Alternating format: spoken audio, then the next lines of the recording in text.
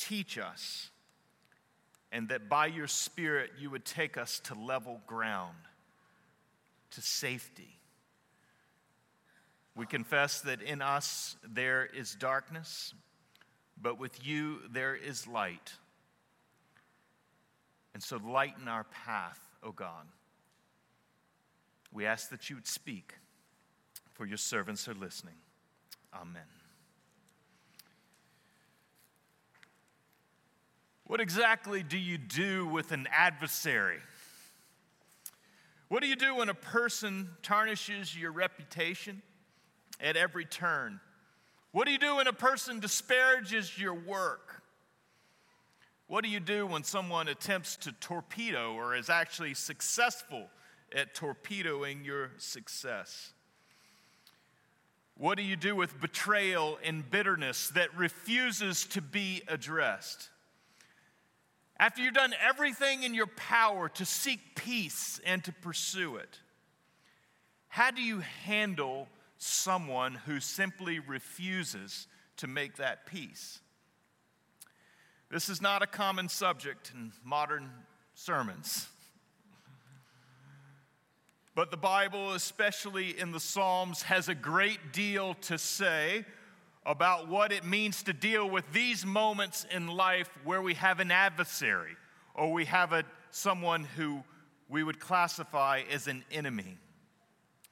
And friends, when we are honest, we can acknowledge that life in a sin-stained and broken world, a world that's fractured, intertwines us with those who do not seek our best interest, who do not have our best interest at heart, and for various reasons have become adversaries. They can jeopardize our career. They can jeopardize our reputation. They can jeopardize our friendships. And these conflicts can grow so sharp in our experience of them that they can even jeopardize our health. It's all real. And when speaking about the anatomy of the soul, if we were to be honest to that topic, it's critical for us to ask and answer the simple question: how do you handle an adversary? How do you deal with someone who has become an enemy? And so this morning, as we walk through Psalm 143, we'll see 5 things of God's direction about dealing with such circumstances. First, as we follow in verses 1 and 2, is that we begin by acknowledging our predicament. Hear my prayer, O Lord. Give ear to my pleas for mercy. In your faithfulness, answer me in your righteousness. Enter not into judgment with your servant, for no one living is righteous before you. David's prayer begins in an odd manner. It's a prayer in which he's in the middle of distress and trouble. And so he calls upon God, and he calls upon the faithful God, who is also the righteous God, in verse 1. But then he turns in verse 2, and you'll note that he calls upon the faithful and the righteous God, and yet he also exclaims that he and no one else is actually righteous before God. He calls on the righteous God who's just in his character and who always keeps his promises. And he calls on that righteous God to deliver an unrighteous and an unjust and an unfaithful person. And friends, it's critical for us to recognize this, that at the head of this prayer, in which there's adversity, in which there's deep trouble, in which there's personal distress, that David begins by recognizing that he has no claim on God in and of himself, that he has no righteousness with which he can leverage God to say, you have to act on my behalf, that he doesn't begin his prayer by saying, I've done everything right, therefore serve me and defend me. No, where David begins his prayer is in his own culpability. He recognizes his own participation in a sin-stained and broken world, that he is part of the sinful equation. And he recognizes his need for God's mercy. And friends, this is where he begins in the midst of all the adversity and all of the conflict, is in this humility before God, recognizing that God is the one who exalts the humble, and he also humbles those who are exalted. And for us who look to Jesus, this is where the prayer of adversity begins. We look to him recognizing that he alone is the one who gives us right standing before God, that none is righteous. And the Apostle Paul actually quotes Psalm 143 in the series of quotations in Romans chapter 3, that none of us are free from guilt, that all are condemned, that our problem is not just what we have done, but our problem is who we are. And so we must cry out, "Enter not into judgment with your servant, for no one is righteous before you." And so, friends, as we call on the righteous God to defend us, to act on our behalf, we begin by acknowledging our own need for mercy, our own need for forgiveness, our own need for Jesus to be the one who stands in our place and justifies us before God. And so we acknowledge our predicament. Now, second, as we move into verses 3 and 4, we also see that we name our trouble. For the enemy has pursued my soul. He has crushed my life to the ground. He has made me sit in darkness like those long dead. Therefore, my spirit faints within me. My heart within me is appalled. Now, it is the temptation of some, for many different reasons, simply to avoid the topic of adversaries and enemies. Some would say, well, who am I to judge? If we're all sinful, then how can I actually call someone an adversary or an enemy? It's important to point out that the Bible does affirm that none of us are righteous and that all are sinners before God. But this doesn't cause David to ignore the sinful actions of others, especially those malicious ones that were seeking to undermine his life. No, but rather, David in his example actually frees us to name our troubles before God, to bring those to the Lord himself. He says, for the enemy has pursued my soul. He has crushed my life to the ground. He has made me sit in darkness like those long dead. Graphic, descriptive words in which he's putting his trouble before God. And friends, in the grip of adversity, it's essential to be able to name our adversity to God. He welcomes you to speak of that trouble. He welcomes you to speak of the pain that it causes. And it's in naming this adversity that we receive one of the greatest gifts in the midst of all suffering and difficulty. And that's just simply the gift of validation. That as we name our trouble to God, God affirms that he knows the wrong. God affirms that he sees the wrong. God affirms that he cares for you. And friends, this is the gift of being able to bring and name our struggles and our troubled circumstances and all that is around that, bringing that to God. Several years ago, I was in conversation with a young minister who was working on a large staff at a Presbyterian church. He was junior in the system, and his immediate boss, the executive pastor, had fallen into an addiction. It was unknown, but he was addicted to opioids. It was in the midst of that life on the staff became incredibly chaotic in a very well-mannered and well-groomed church. And so promptly, what proceeded to happen was a cover-up of all that was distasteful. It was put under a hush. No one was allowed to talk about it. And for this young minister, he grew incredibly bitter and angry. He moved on, found new work. It was in the midst of that he was speaking to one of his other mentors and friends. And his mentor turned to him and said, well, now that you've moved on and you've seen that every place is just broken, have you gotten over it? I asked him how he responded to that. And he said he didn't know if he would ever speak to the man again. He was so bitter. He was so angry. And what he was describing was the invalidation. That all that had happened, all that had been said, all that had been covered up, the lies even that had been told, that it was all negated. It was nullified. It was like it didn't matter. Now do you see that everything's just broken?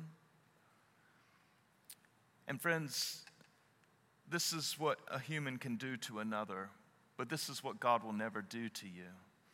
When you come to him in the midst of trouble, when you come to him in the midst of the adversity, when you come to him in the midst of the injustice, and you name that to him, he sees and he knows that he cares, that you are his own. And so we name our trouble to him. As we work through the psalm into verses 5 and 6, we see that we're also to recall God's works and God's ways with us. It's in times of difficulty and trouble where we especially need to step outside of our own circumstances. And this is what is often impossible for us in the midst of trouble, that we find it just at that moment that we're so consumed by our circumstances, so consumed by the wrong of our adversaries, that we struggle to actually step outside.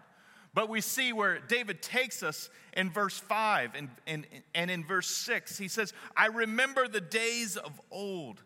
I meditate on all that you have done. I ponder the work of your hands. I stretch out my hands to you.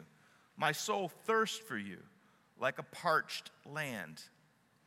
And this is what we too must do. In the midst of adversity is that we have to get our focus and our preoccupation simply off of what's happening in the moment. That we need to consider God's works, what he has done on our behalf in the past.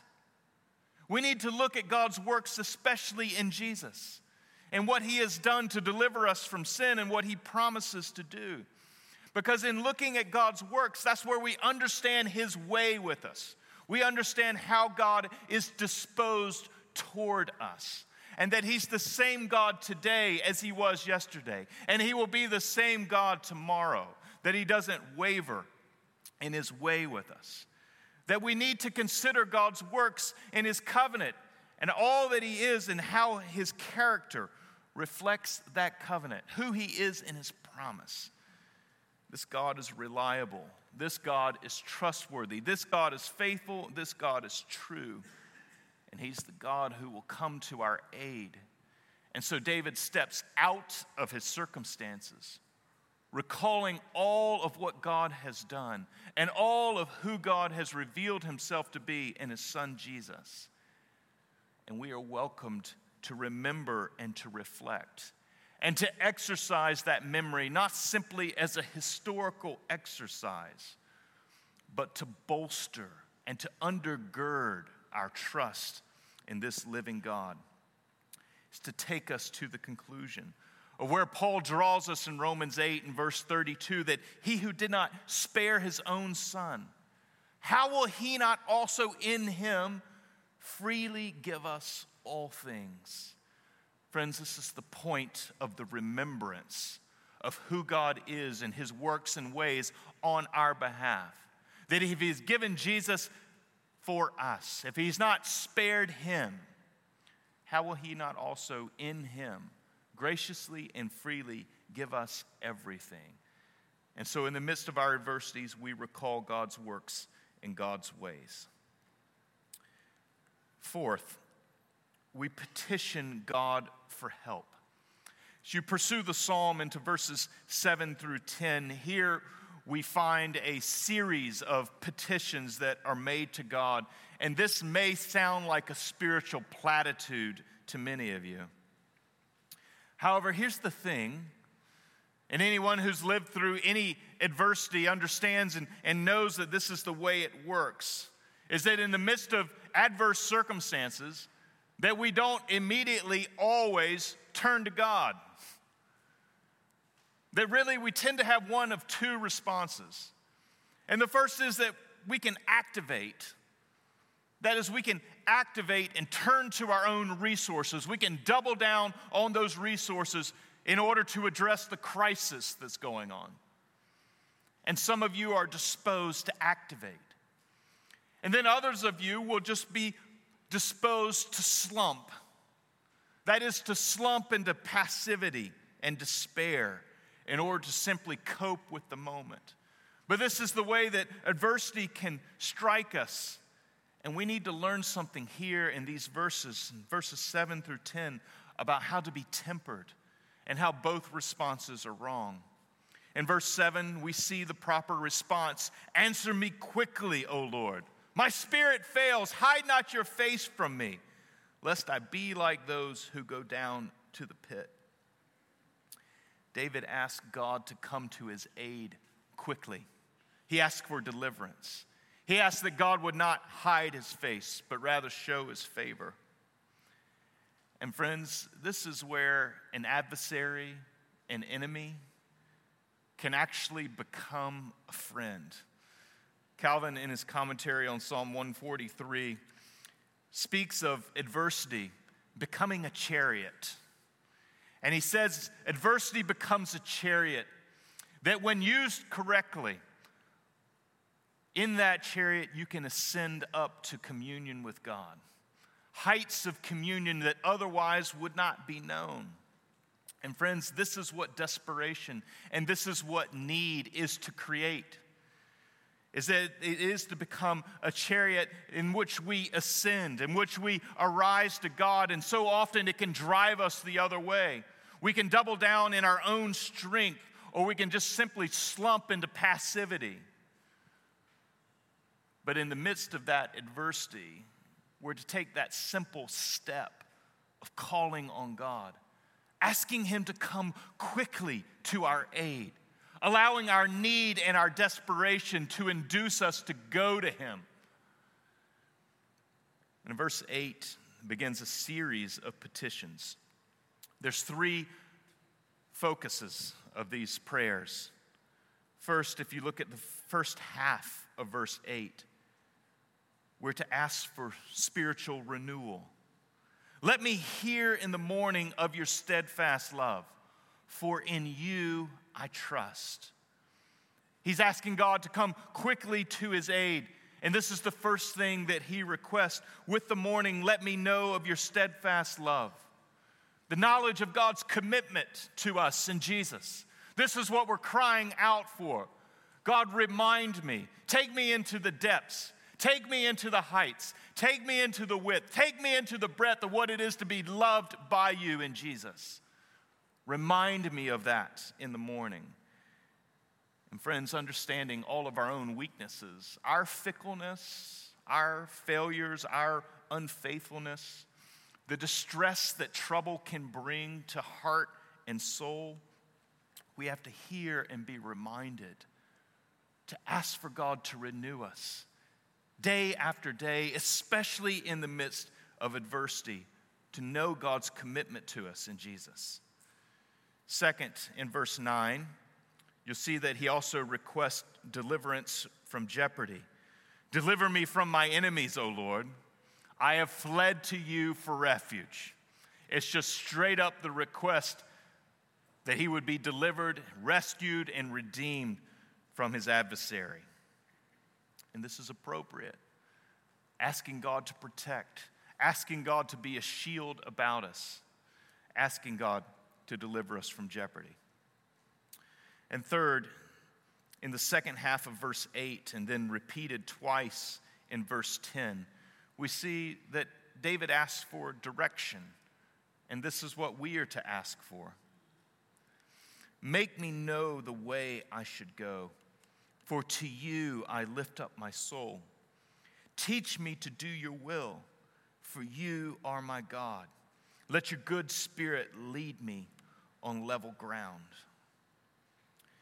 And friends, if this psalm begins with preoccupation with trouble, it then turns to focus on finding and following God's direction in the midst of crisis. The focus turns from the difficulty and the source of the difficulty, and it turns to wanting to listen and to hear from God. And this is the proper turn. And this is what is to shape our own petitions in the midst of difficult circumstances and trying situations, that we call on God, asking Him to renew us, asking Him to deliver us, and asking Him to direct us. And finally, as we close the psalm in verse 11 and 12, we see that in the midst of adversity, we're also to recognize the high privilege that we have. As you read the final verses, you will note a striking confidence. For your name's sake, O Lord, preserve my life.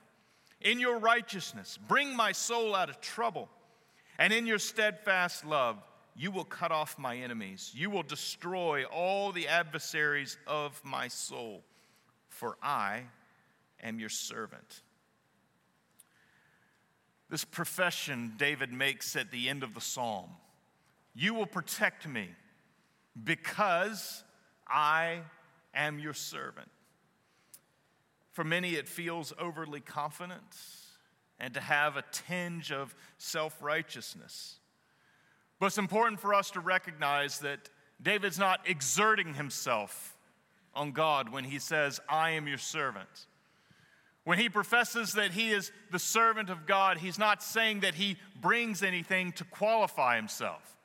He doesn't have accolades and achievements by which he can force himself on God. No, the servant was one who has been served and brought into relationship with God. Earlier in the psalm, we see that he professes that you are my God. And these are simply the terms of the covenant.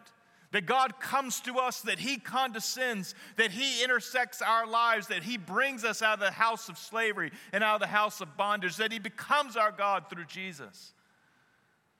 And He makes us His servants because we've been served by Jesus Himself. And so we confess that we belong to Him because He has made us His own.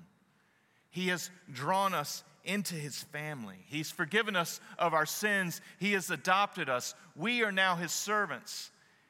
And the great privilege that we have is because the true Son has brought us into the Father's family.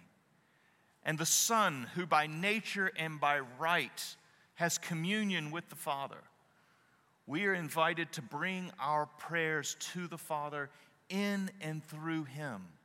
This is your privilege. It's your privilege in all the circumstances of life. And it's your privilege in the midst of adversity and trouble. And friends, this is why Jesus teaches us to pray, Our Father. That He puts these words upon our lips and He grants us freedom of access because this is His work on our behalf, to know that we're heard. And so in the midst of all the troubled circumstances of life, all the adversity that can happen, all the adversaries, all the enemies, this is how God would direct us to deal with it.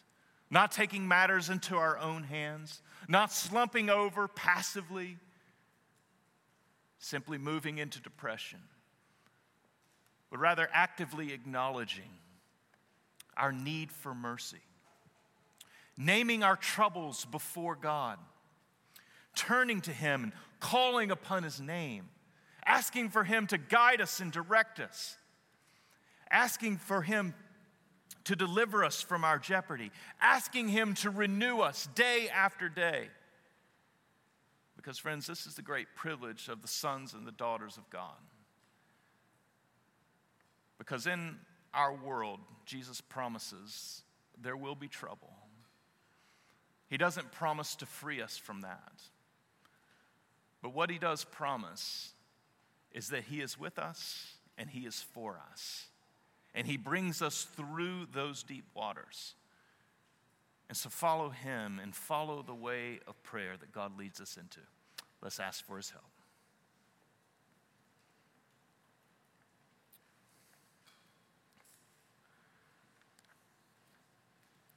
Father, we acknowledge the brokenness of our world and the brokenness that lives inside of us as well. And especially when we enter into harsh circumstances, difficulty and trial, where there's enemies and adversaries. But you are a shield about us. You are our protector. You are our defender. You are the one who lifts our head. And so teach us your way. Teach us what it means to call upon you, to look to you and you alone for deliverance.